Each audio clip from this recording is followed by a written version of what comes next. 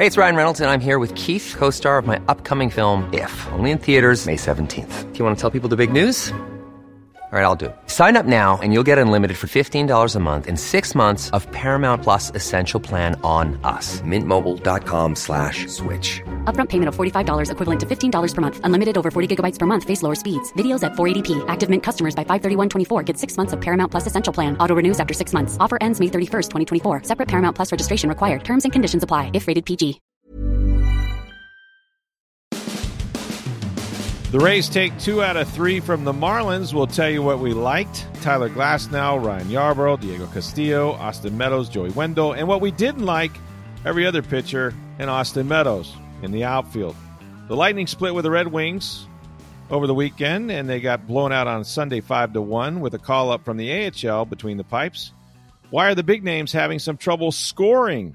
And did you enjoy the Final Four? How can tonight's game between Gonzaga and Baylor possibly top the Zags UCLA semifinal? We've got all that and more in this edition of Sports Day Tampa Bay. I'm Rick Stroud of the Tampa Bay Times, along with producer Steve Versnick. And Steve, will get to the Rays and the Lightning here real quickly in just a minute. I just wanted to hit fast on the on the NCAA, the Final Four, and this should be a great final, I think, between Gonzaga and Baylor.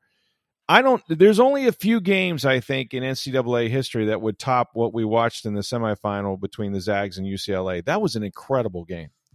It was. I mean, first of all, UCLA, how many people actually thought they could hang with Gonzaga? Right. Who's been perfect this season. They take them to overtime. With 3 seconds left in overtime, you think it's going to a second overtime. Mm-hmm. Every time UCLA would take a punch to the gut, they come back. Mm-hmm. Like every time you're like, oh, this is where they fall apart. This is where they're going to crumble. Now, oh, Gonzaga's going to run away with it. UCLA would come back. I mean, right. that is a tough team. And I know Mick Cronin coaching. He coached at Cincinnati for years. And, that's always what Cincinnati wanted to be. They just never had as much talent as UCLA has. And you can get better talent at UCLA than you can at Cincinnati. Mick's a great coach, and that was a heck of an effort by UCLA. The last 3 weeks by them in the tournament has been phenomenal. From an 11 seed that had to play in the play-in game mm-hmm. to do what they knocked off. They took Gonzaga to overtime, knocked off Michigan. It's just been a great run for them. But wow, what a game! And I've heard a lot of people saying that Suggs' shot at the end was, it's a lucky shot. That's not a great game. He set himself. The shot was improbable from the distance it was. And maybe he didn't call bank. But, I mean, that was a set shot that he took. He had 3 seconds. He dribbled it up, elevated, had good form. It's not lucky. I mean, it's improbable from that range and at that instance. But it's not like he, just heaved it halfway down the court one-handed. Right. He took a shot. Right. No, that was not a baseball pass or something that you would throw overhand. That just happened to bounce off the glass and in. He did zero it up. I think the other thing about Jalen Suggs is the play of the game for me. There was a sequence that was incredible, and that is that when there was about 2 minutes to go, and he came from behind and blocked what looked like a dunk for Cody Riley. And not only that, but he kept the ball in bounds. Then he pushes it up court and then makes an unbelievable, thread the needle one-handed bounce pass to Drew Timme, who ends up with a dunk. So instead of going down by 2, Gonzaga had a 2-point lead. So if you want to look at any point in that game that was certainly back and forth with all the lead changes and everything, that sequence right there by Suggs was incredible. But you're right. And, in listening, after the game to Mark Few, he was saying, look, we have situational drills like that where we take those shots, Mm-hmm. we take the shots across half court, and he actually makes a lot of them. And you're right. He had it lined up. He had the perfect arc on the ball. Yeah, it was a little long yet, banked in. But he had to, he had 3 seconds. He had to have the clock in mind. He had to get the ball and advance it across half court to give himself a chance to make that play. But man, what a oh my God moment, right? Like, you're not going to forget. It's going to live in infamy. Now the question is, did that game top like the Duke Kentucky game years ago with Christian Laettner making that turnaround jumper to win that game? I think it might. And the reason I'll say that is wasn't the Leitner game, wasn't that to go to the Final Four? It was. It was not. Yeah, it was not a it was not a final, a semifinal, a national semifinal. And this is in the Final Four to go to the championship to preserve a perfect season. Right. Now I'm trying to remember. Was Duke down in that game when Leitner hit that shot? Yes. Okay, so I believe maybe they that were. makes it a little better because I mean, if Suggs misses that shot, they're going to a second overtime. Right. It's not like you had to make that shot to win the game. Right. And Leitner's shot was not a 3-pointer. It was just a turnaround at the foul line. But Correct. the baseball pass, from Grant Hill on the money, he had just enough time to take a fake step, turn around and shoot, and he made it. It was such a great game. I mean, those teams both, I think, scored over 100 points in that game. So it was an up and down. Kentucky played great. Some great stars in that game. But for what this meant, I mean, you had such an underdog in UCLA just going toe-to-toe, and it looked like it was going to a second overtime. First of all, overtime games in the Final Four are very rare, extremely rare. So you were looking at one that was maybe headed to 2 overtimes. Let me turn the tables a little bit. But if it was UCLA that hit that shot and won it, oh my, would then it be considered a better game than Duke Kentucky because of probably how much of an underdog, an 11 seed over the undefeated number 1 seed, top seed in the tournament to go to the championship game? That's possible. I mean, because Gonzaga hit the shot, maybe it's not given as much credit as it should be. Good point. Yeah, that's a good point. Yeah, that there's a possibility that's a factor. But man, it was just an enjoyable game because you're right. UCLA would not go away. It didn't matter. The lead changes, how many points, and Gonzaga. Understand this too about Gonzaga, is they're 31-0. If they win the national championship, and I think they would be favored against Baylor, who's really, really good, so it should be a really entertaining game.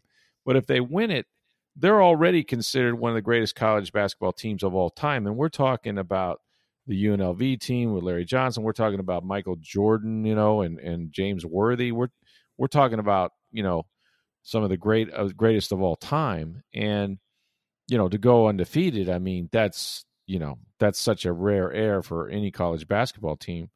So, yeah, for all those reasons, they preserve the undefeated season, 31-0 now, and they get to play. But I'll tell you, it's going to be. I don't know what this game is going to be like. I think it'll be really entertaining, but it's going to be hard to top that, man. That was a jump out of your couch moment over the weekend. Well, how often do you get the consensus top 2 teams in college basketball in the championship game? Right. I mean, that's what we have this year is Gonzaga and Baylor. I believe we're number 1 and 2 for 15 of the 17 weeks of the season, if I saw correctly today. Mm-hmm. In the rankings, Gonzaga's undefeated. Baylor, I think, lost once. Yeah. That the 2 best teams in college basketball, the consensus 2 best teams in college basketball, are meeting for the NCAA championship. That doesn't happen very often. So, I hope it's a good game because If these are the best 2 teams, then it should be a great show tonight. It's interesting because the ratings have not been good, and I think a lot of that is a lot of the blue bloods aren't in it, like Duke and Kentucky and so forth, and also you don't have any team that's east of the Mississippi. In the Final Four, you had 2 Texas teams by themselves, and then of course UCLA and Gonzaga. So. But regardless, that game people will be talking about forever, and hopefully, I really think this is going to be a close final. I really like Baylor. I like their energy. They can defend. They can run the floor. They should be able to match up pretty well with Gonzaga, even though I think that they're the best team in the country and have been. But looking forward to this one. So that was fun over the weekend. So the other thing that happened, of course, we had opening day. The Rays started in Miami against the Marlins. And what a start, especially for Tyler Glasnow. And we had talked about, how he would react to being, the number 1, the ace, the number 1 pitcher on the staff, right? After, you lose Blake Snell, you trade him to San Diego, and, Charlie Morton has gone to Atlanta and all that. So Tyler moves up 2 notches. And, he's an emotional guy. He's a guy that overthinks a lot of things. And he had worked on a slider, and it's like, yeah, okay, he worked on a slider. He was a 2-pitch pitcher primarily, but they were really good 2 pitches, fastball, curveball guy. Well, let me tell you, he threw that slider a lot. I mean, almost 30-something% of the time, 38% of the time, I think, and it was wipeout. And that guy was as dominant of a pitcher that I've watched over the last few years in baseball, not just, and that was his best game by far. They weren't going to hit him had he been able to stretch himself out and go more innings. He had no hit stuff. And the one hit they had, I think he gave up all of one hit. It was an infield hit. It was behind third base. Yeah. That really Diaz kind of double clutched and, could have almost thrown him out. So, I mean, the guy, the poise, the calmness, he even said, he goes, it felt a little like spring training. I felt good out there, but he had a little back tightness. And so he was a statue at the plate, which was kind of funny. And you hope that whatever that was doesn't affect him down the road. But man, that gave you a lot of hope about Glasnow and the kind of year he's going to have.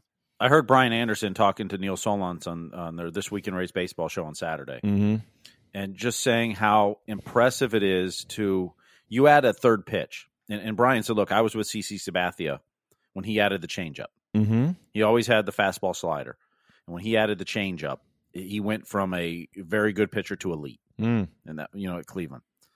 But for Glasnow to work on this pitch, use it in spring training, but to use it as much as he did, rely on it as much as he did in his first start, just shows you the confidence he has and how. Look, we already know, his first two pitches were devastating. Then you add that slider. Yep, it's that, and he's that confident in it already from opening day on. That's a good sign for Tyler Glasnow and the Rays this season. Yeah, it was so good. And, of course, they win that first game 1-0 on Austin Meadows. Home run. Meadows has been swinging a great bat in spring training. He lost all the weight in the offseason. Of course, last year, derailed by COVID, never really got on track. And he's looked quick with the bat. And he actually, hit a breaking ball out, I think. But he was that was just a great baseball game. It was well pitched on both sides, good defense, all of that. And then they come back the next night, of course, and this was, this is the plan for the Rays is you throw somebody who has, wipeout stuff. I mean, a hard thrower, right-hander like Glasnow, and you go to Ryan Yarbrough, who, is just the venerable crafty left-hander, the guy that's maybe going to get it up there at 90 once in a while, but for the most part is off speed, moves the ball in and out, up and down, just the old-fashioned type pitcher. And he was dominant. I mean, he threw as well as anybody I've seen in a long time. And once again, Meadows gives them a home run, and they follow it up with another home run. And you're thinking that this is going to go similar to the opening game. And then their bullpen kind of let them down, and they had to battle back. And I'll tell you, talk about a clutch gene. Joey Wendell, with just an enormous 3-run home run, that regained the lead for them, and they wind up winning that game because Diego Castillo on both nights, the first night and the second game, closes the door on Miami. But just a huge hit by Joey Wendell, and he seems to be a guy that just always comes up with those big knocks, man. He really does. I mean, he's a player you don't talk about that much on the Rays, but he plays good defense, can play a lot of different positions, right? Seems to have that clutch hitting gene. He's just a good all-around player, but you get lost. I mean, you talk about Meadows, you talk about Arozarena, you talk about Brendan Lau. Ji-Man Choi. You kind of get lost, because Wendell's not in the lineup every day, and he's at a different spot every day. Yeah, but he's such a vital part of this team and organization, and it's kind of the epitome of what the Rays are, really. Yeah, no, he really is, and he's that that Swiss Army knife type of guy that can play anywhere and does a good job with the glove as well. So that was such a big comeback because it looked like they had lost that game and had gotten away from him. And then the ninth inning with one out, nobody on, they rally and win that one. So, pretty good start, right? You're 2-0, and that hasn't happened for the Rays very often throughout their history. And then we got to the final game of the series, and I got to be honest with you. If you were looking for positive signs from Rich Hill or, some of the, just, I mean, they threw the staff out there, right? I mean, in a way, it's kind of unfair because, no one, I mean, Chris Archer isn't used to coming out of the bullpen. It's only the third time he's done it. He got completely sabotaged by Austin Meadows, who put on a circus out in right field, just misplayed two terrible balls. I mean, frankly, it looked like Little League. It looked like amateur baseball out there. He lost track. He lost track of two of them, although one he seemed like he tracked okay. He just didn't close the glove. Yeah, the first one was a little tricky. I mean, he kind of got turned around. And, yeah. And I misjudged it. That happens. The second one was, hey, he I don't know had if it was hangover from the first one or the second one was egregious. The first one was, I mean, it wasn't good, and he should have played that a lot better. But you get turned around sometimes. That happens, right? Even to the best players in the world. But the second one was just a bad drop. Yeah, it was an adventure and not a good one. So, and then after that, I mean, look, I will give Archer the fact that when you got outfielders misplaying balls, it doesn't help you. Here's what I saw about Archer, and I think it's a little unfair maybe to judge based obviously off one appearance and then also coming out of the bullpen, which is probably not what he's going to do. He may have an opener when he pitches. He may start. We don't know. They're likely going to split up him and Rich Hill, in the future. But I don't know. I was watching the velocity. It didn't impress me. He was around 93 most of the time when I saw him throw. The ball really wasn't moving all that much. Breaking ball was okay. But you got. I keep reminding myself this guy didn't pitch last year. He's not faced live hitting in forever. So not only is he coming back to the Rays and in a new role and coming out of the bullpen, but he's just not comfortable on the mound yet. And then you get in trouble because of the defensive plays. So I'm willing to give him a pass. I didn't think his stuff was all that great from the last time I'd seen him, but that's to be expected first time out. But then after that, no one was really good. You know what I mean? They just it was Miami's night. They got the bats going and they just kept them going, and they wind up losing that game fairly handily. So are you worried about the bullpen? Yeah, it was not good in this series. It wasn't. I mean, I see what their A bullpen can be, and I think it's okay. But when Diego Castillo was good, Pete Fairbanks is going to be okay when he comes. I think he'll be okay, but he's not there right now. He's not there yet, but he could be the potential setup guy for Diego Castillo if that's the way they're going to go, and that's the way they went the first two nights. Who else did they pitch? I just don't think they have a lot of depth down. I mean, they have name. Obviously, they have depth, but I don't see the kind of bullpen that I expected. Well, you're really missing Nick Anderson. You're missing Nick, obviously, because then everybody would move down a notch, and you'd feel better about Diego Castillo in the 8th inning and somebody else in the 7th. But yeah, it's going to be a struggle. I'm okay with Diego in the 9th. I mean, I don't know. Everybody else, maybe not. Maybe it is a spot too far back than I'd like. I'm okay with Diego in the 9th. I think it's going to be a struggle in the bullpen a little bit in the beginning, anyway. Mm-hmm. I'm more concerned, to be honest with you. Like I said, I mean, I'm not sure how deep they go after the first two starters. I'm not sure about that. Well, we'll see. We haven't seen Michael Wacha yet. That's true. So I mean, you obviously like Glasnow and Yarborough's first starts. Absolutely, those were great. But Colin McHugh came in. I don't know what his role is going to be. He didn't pitch well, but you're right. I want to see Wacha. Who else did we see over the weekend? We saw Ryan Thompson a lot. Of course, he's sidearm guy.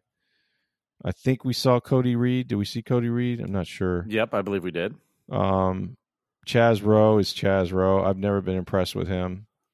I think you're in trouble. It's funny because he'll struggle, and then all of a sudden he'll start pitching really well, and you don't even realize it. And then you'll look up, and he'll have 10 straight appearances without a run, and you're like, how'd that happen? It's just all about that slider. If he can command the slider, he can get people out at will. But if he gets behind people, he can get hurt too. So, look, it's 3 games. Relax yourself. I keep saying, my wife was funny. She's like, "Why are you being critical of the Rays? They're like playing their 3rd game." And I go, "Yeah, I know, but I'm just I'm just telling you what I see." They got to figure it out. They got a long season to do that. Now they go to Boston with a series that starts tonight up there. And then they're going to come home, and they're going to have a pretty good little homestand to start the season with. I think it's the Yankees and then the Rangers after that. So opening day at the Trop, at least the season opener here, is going to be next Friday night. So that'll be fun. Hey, but at least the Red Sox are looking good. Oof. Not a good team, huh? Yeah, they got outscored 18-5 by the Orioles over the weekend. My goodness, I know. And Toronto beat the Yankees 2 out of 3. Yeah, 2 out of 3. So, I mean, Baltimore's leading the division at 3-0. So Baltimore's undefeated, right? There you go. So don't take too much out of the first series of the season. But, yeah, it was fun. It was just great to know. And it was weird, too, because you get to Sunday, Easter Sunday, and the Rays aren't playing. Like, how many Sundays out of the season do you not have a baseball game? I can think of 2. There was a Sunday last year, or maybe it was 2 years ago, that they played the Marlins in a 2-game series Friday, Saturday, and had Sunday off. And the other one I can remember was when the RNC was in town. Right. Okay. Yeah. They played through a Saturday and then had a Sunday off before they went on the road, I believe. Yeah. And it was because they were going to do some RNC events at Tropicana Field. Mm-hmm. So they needed to end that series before Saturday or before Sunday for that. Right. Those are the only 2 times I can think of. And I'm sure I could be missing one, or, I mean, obviously rainouts or something, but. Yeah, it seemed really odd. But, you know, the funny thing about right now, I think in many instances it just depends on who's pitching. Once you get past the first 2 days, the first couple of days, I think, you know, you could see that pitchers were sort of dominant throughout the league. But the first couple of days, if I'm watching the Rays, I'm going, yeah, I don't know about, because I was the guy that said it's the best offense they've ever had, and I'm like, okay, this looks too familiar. They're gonna, I mean, 1 run and then 2 runs, you know, and they're kind of like, and then the bats woke up at, you know, late in the game 2, and they're like, okay, well, and then they scored some runs the final game, so I still don't know what to make of this offense. There's some guys that need to get going, like Sugo, for one. Mm-hmm. He could have a little better start. Kiermaier. Yep. You know, there's some guys that weren't swinging a good bat. But, you know, like I said, 3 games does not a long season make. And if you meatloaf everybody, as Joe Madden would say, and 2 out of 3 ain't bad, and win a series here and the next series there, you're going to be fine. Hey, it could be the Braves, who won their division for the last couple of years, started 0-3. I know. Against the Phillies, yeah. So, Charlie Morton lost 4-0 in that game. Or the A's, who are 0-4 to the Astros, outscored 35-9 in 4 games. Oof. Yeah, that was bad. That was a bad series. I don't know. It's you never really know. You know, it's hard to try to glean much from the first series of seasons. I mean, you know, it's funny because you know, being from Cincinnati, so I still have a lot of friends in Cincinnati, and so I'll follow some Reds stuff, particularly on Twitter. A lot of people, sure. And the Reds, you know, got blown out opening day, like 11-6 or something, but it was, you know, 9-0 early or something like that. And, you know, Cincinnati fans are just, this season's lost already. It's over. Then they won the next 2, and they're 2-1. Yeah. And, you know, they took it to the Cardinals. Right. You know, it's one series. And this isn't a 60-game schedule like last year where it mattered. Yeah. Every series matters. I mean, it's out of 162. You're going to have some bad games. You're going to have clunkers like game 3. Mm-hmm. You know, now if it continues regularly, you worry, but yeah. You're going to have clunkers. You're going to have some games you just dominate and you don't know why or how. I mean, that's what a 162-game schedule is. It's you got to look at the bigger picture. And you took 2 out of 3, you move on, and you got an off day. You know, 2 out of 3, and you had an off day. So yeah, you know, move on, and you know, just like you said, meatloaf. Just take 2 out of every 3. You're fine. Oh, a year ago, you know, they had a rough start and they wound up going 40-20. So you know, out of 60 games, and yeah, you can't. That's just the nature of baseball. You can't get too high or too low, and you know, if you, like I said, you tell anybody they're going to win 2 out of 3 of any series, that they'd probably be happy with that, and they should be. But I do want to see how they're going to work this pitching staff. At least the first time out, I wasn't overly impressed with any of those guys, but they'll get more chances. So, and by the way, I want to Shohei Ohtani. Mm-hmm. So you haven't seen this play yet because it happened right before we started recording. I just saw the replay of it actually while we were on. So first of all, he starts the game, hits 101 miles an hour in the first inning, and then hits a home run because he's batting second for the Angels, which is great. But then in the 5th inning, so he's on the mound, runners in second and third, strikes the guy out, but the ball gets by the catcher. So the guy's running to first, catcher goes back. Yep. Ohtani covers the plate. Catcher overthrows the first baseman. So the guy from third scored. The guy from second is now trying to score. The second baseman throws it to Ohtani covering the plate and way overthrows him. Airmails it. Yep. Ohtani's jumping in the air. Meanwhile, Jose Abreu's that runner from second. He slides into Ohtani in the ankles. Yeah. To get home because Ohtani's blocking the plate. Kind of submarined him like a tackle would. Yeah, a little bit. And Abreu immediately jumped up and was like, "Whoa, it wasn't. He wasn't intending to hurt him or anything. He's just trying to score." And Ohtani ends up leaving the game. I hope he's okay. On the replay, it didn't look as bad as I thought it was initially live. Yeah. Although it doesn't mean it's not bad or serious, but he was limping a little bit. He was limp. Yeah, he was moving kind of gingerly, and of course, I think he's had. Well, we know he had Tommy John surgery, so for a guy to come back and throw 100 and something is ridiculous. But he also had a little bit of knee procedure, I think. So you wonder if maybe he did something with that or his ankle. It's hard to say, and it's probably smart of them not to try to push it with him. But yeah, that looked pretty scary. Hopefully, it's not serious because, I mean, it's just incredible. I still marvel at the fact that this kid is on a major league mound throwing 100 miles an hour and then hit an absolute bomb to right field the first time up. I mean, come on, man. That's just stupid good at this level. You're not supposed to be able to do that, you know? Not at all. It's and the Rays hope that someday Brendan McKay will be the same way. Right. But it's just, I mean, people, Little League, sure, you always played shortstop and pitched, right? That was the thing, the best athlete on the team. But, I mean, to see this at the major league level and not just, a guy with power or a guy that has a presence on the mound that can throw as hard as he does. It's incredible. I remember when, he was coming from Japan and 60 Minutes was doing stories on this guy. Mm-hmm. They're talking about, well, he could be the first real two-way player that could, and you're like, come on. And you're watching, we were watching him in the Japanese league and you're going, well, okay, but that's not Major League Baseball. No, he can hit, man. He can absolutely hit, and he throws the heck out of the baseball. Yeah. So, fun player to watch, and they'll be here. As a matter of fact, they open when Toronto opens in Dunedin. The first team they play are the Angels.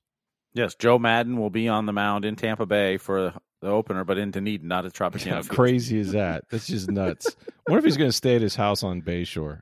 I would. You have to, right? Yeah. Unless you Airbnb it and someone's already there. And for that matter, I wonder what's the Major League hotel near Dunedin?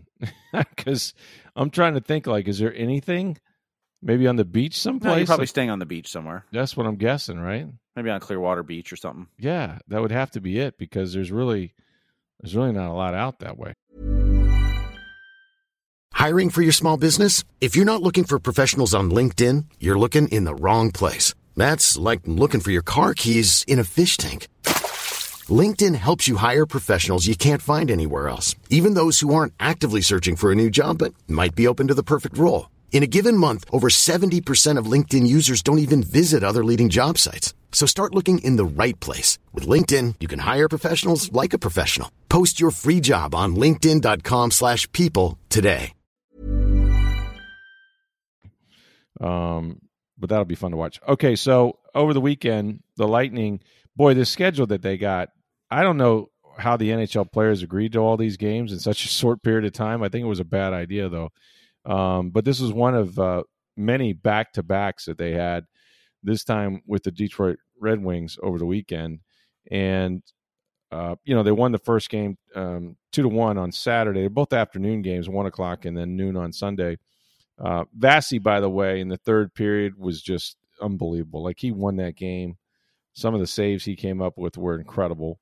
But they do win 2-1. And then they came back and they had a little adversity they faced. I guess Curtis McElhinney had some injury, some tweak, I guess, that he was suffering from. So they brought up this. Well, we didn't know that before the game, so it was kind of a shock. Ben Thomas took the rookie lap when they came out on the ice. Yep. And it was expected he was going to play at some point. So that wasn't a shock. Yeah, that wasn't a shock. He's been on the taxi squad. Mm-hmm. But then Christopher Gibson leads the team on the ice after the rookie lap. And we're like, what? We're walking into the arena, and we haven't gotten to our seats yet. And we look up on the screen, and my daughters, who know every number to every player, just ask them. It's incredible. They see, and I had told them, I said, well, I'm pretty sure that McElhinney's going to play because it was back-to-back, and obviously Andre played the day before. And they see, I think it was 33 was his number, I believe. He comes skating on, and they go, "That's not McElhinney." I go, "Oh no, it's probably," and I go, "You're right." Like, they picked it up right away. And it's like, who is this Christopher Gibson? So you're kind of scrummaging around. He's a 28-year-old, and didn't have his best day. He allowed 4 goals on just 17 shots. 2 of them he should have stopped. 1 came off the boards that he just kind of had a chance. He went to tried to put his glove on, missed it, and went across the crease, and guy tapped it in. But yeah, that was on him as well. The first goal went off him. Dylan Larkin on the power play should have stopped that. It leaked through him. Yep. The other two he had no shot at. I mean, right. The biggest thing they got going for him now, and it was look, when you get beat 5-1, right? We'll get to that, why they gave up the empty netter when they did. But the biggest takeaway has been that they're in a bit of a scoring slump, and that's not overstating things. I mean, if you look at it, if not for the fourth line, because they've now lost 4 out of 6 out of their last 6 games. You take away Braden Point's 3 goals in the 2 games before Sunday, because the only one that scored on Sunday was Victor Hedman. But you take away those goals, then that means 4 of the Lightning's past 6 goals have been scored by their fourth line, which good for their fourth line. I mean, it's been really successful for them. But Steven Stamkos hasn't scored in 6 straight games. Andre Palat, Yanni Gourde, Alex Killorn, they haven't scored now in 5 games. So you want your best players to play big, and you want them to score. A little bit of an offensive slump right now. It is. Well, I think there's a couple things. I think you're playing desperate teams who are, trying to make the play. Detroit maybe not trying to make the playoffs, but they're improving and playing for next season and showing, what they're capable of and all that. But you're playing a lot of Columbuses and Nashvilles in this. So you're playing desperate teams. You're getting closer to the playoffs now. And so teams are starting to lock it down a little bit defensively. Right. But the biggest thing, in the fourth line doesn't fall into this trap. They're passing too much. Yes. They're not putting pucks on net. They're trying. It's a lot of east and west movement, trying to find the perfect shot instead of throwing it on the net and go and get it. And the fourth line does that. Colton and Joseph and Maroon. Right. They go north-south. Actually, they just go north. They don't even go. They just don't go north. let you go south. They go north. They fight and keep everything in there. And if they can throw it on the net, they're throwing it on the net. Yeah. I mean, that's what they do. Or they get pucks deep and just battle for them. I mean, look at Colton's goal on Saturday. I mean, it was thrown on the net, and then there was a juicy rebound there, and he went and got it and put it in an open net. That's what that line does. The Braden Point line, they're all passing too much. Yeah, they've got a decent shot, but I might be able to get a better one if and the pass gets knocked away or it's just off. Or and some of this has to do with they're not practicing at all. I mean, the schedule doesn't allow for many practice days. Period. Morning skates aren't full practices where you're really working on things. So some of it's that. Some of it is, even their power play. They're looking for the perfect shot. They're not throwing, and they're getting a lot of shots blocked right now too. Right. Well, in Detroit in particular, they pack it around the goaltender. I mean, they've got 3 guys standing in the crease almost. Well, and if they're going to do that, then you can't keep bombing it from the point. You've got to do something different. Exactly. Hedman and Sergachev and those guys shooting from the point's great. Yeah. But if every time you're shooting from the point it's getting blocked, then you got to try something different. Right. You got to, Braden Point, as great as he is, every time he enters the zone, when's the last time you saw him go straight to the net when he enters the zone? Yeah, I haven't. He stops at the half wall and turns around and waits. Yeah. Use that speed, go. And there are times that's a good play to stop and do that, but almost every time, and that's the Lightning's MO. They enter the zone and they stop and wait for everybody else to get set. Well, what are you doing that for? They're pass happy right now. They're trying to make the perfect play. And look, you like that on a team that they want to set up their teammates and nobody's being selfish. That's good. But they fall in this trap periodically over the last few years where they just try to pass the puck in the net instead of shoot it. Let me ask you this though. Even if they're not practicing, they watch film, right? I mean, sure, they're aware of this, this problem or this habit. Yeah. And we've heard it in other seasons too. It's not like this is the first time where I mean, Phil Esposito. I mean, if you listen to him, he wants you to shoot before you get to the blue line, but that's another problem. But yeah, so how is it that they're not able to crack this habit? Because they're so skilled and they're so used to making the great play that ends up in the back of the net that's just who they are, or do they just ignore I mean, in other words, they've been told this before. Going into games, and yet you see it continue to persist where they just keep going east-west, like you said. You know what? That's why John Cooper gets paid the big bucks. That's true. He's got to figure that out. That's true. How to, I think there's something to be said with the sense of urgency too.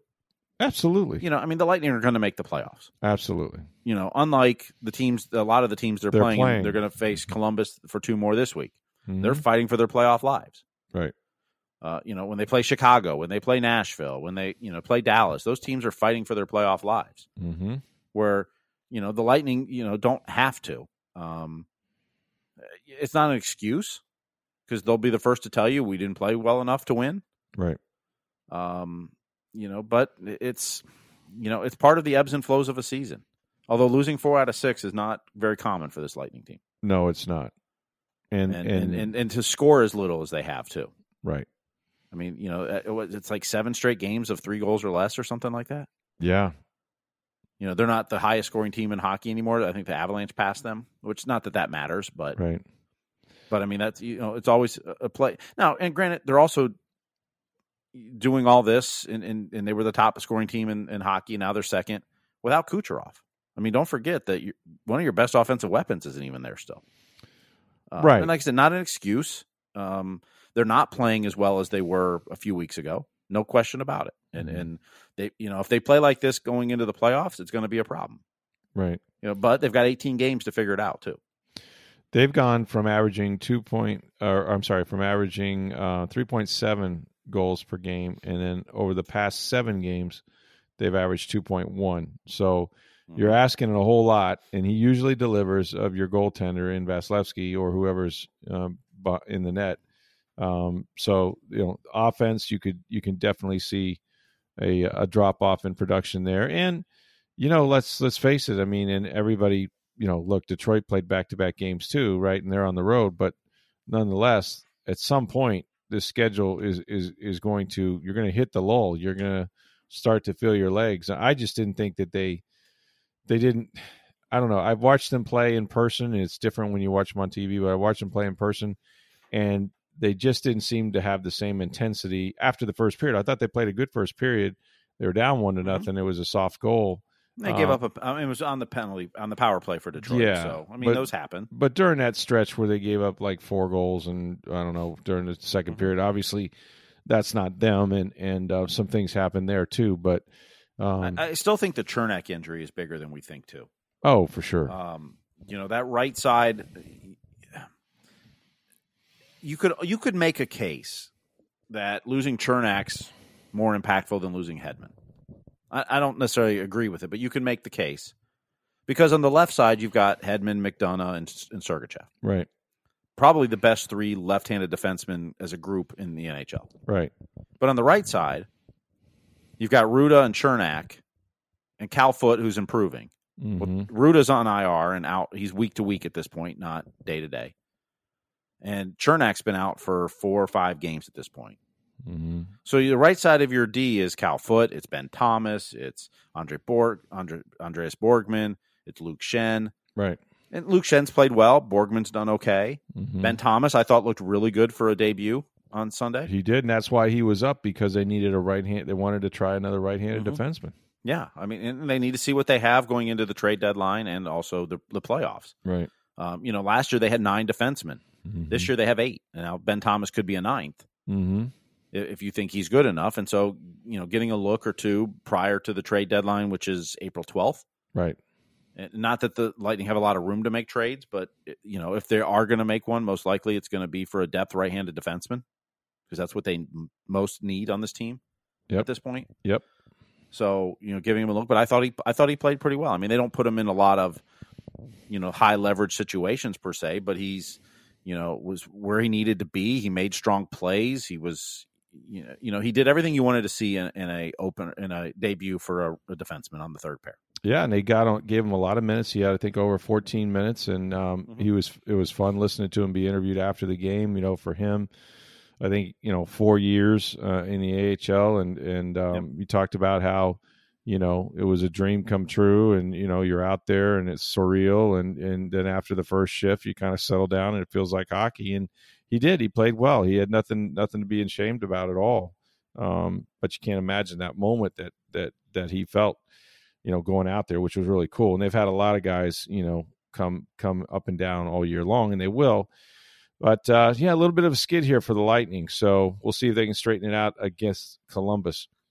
All right, so tonight we've got a lot to watch on TV. Of course, the Final Four, like we mentioned, that'll be this evening, and we'll see if Gonzaga can go undefeated, 32-0, or will they get stopped by Baylor? Should be a great game. The Rays are at Boston, as we mentioned. First pitch, 7:10. Michael Wacha on the mound for them. And tomorrow we're going to have our very popular mailbag segment. I know we're kind of winding down a little bit with free agency, but there's still some guys out there, including Antonio Brown. But you can bring us anything you want about the Lightning, the Rays, the Bucks, college football. Draft is around the corner. We're going to be doing a lot of draft stuff in the Tampa Bay Times and on TampaBay.com, so you want to look for that. If you want to send us a question, just do that on Twitter at SportsDayTB. You can reach me on Twitter at NFL Stroud, or my email address is rstroud@TampaBay.com. For Steve Versnick, I'm Rick Stroud of the Tampa Bay Times. Have a great day, everybody.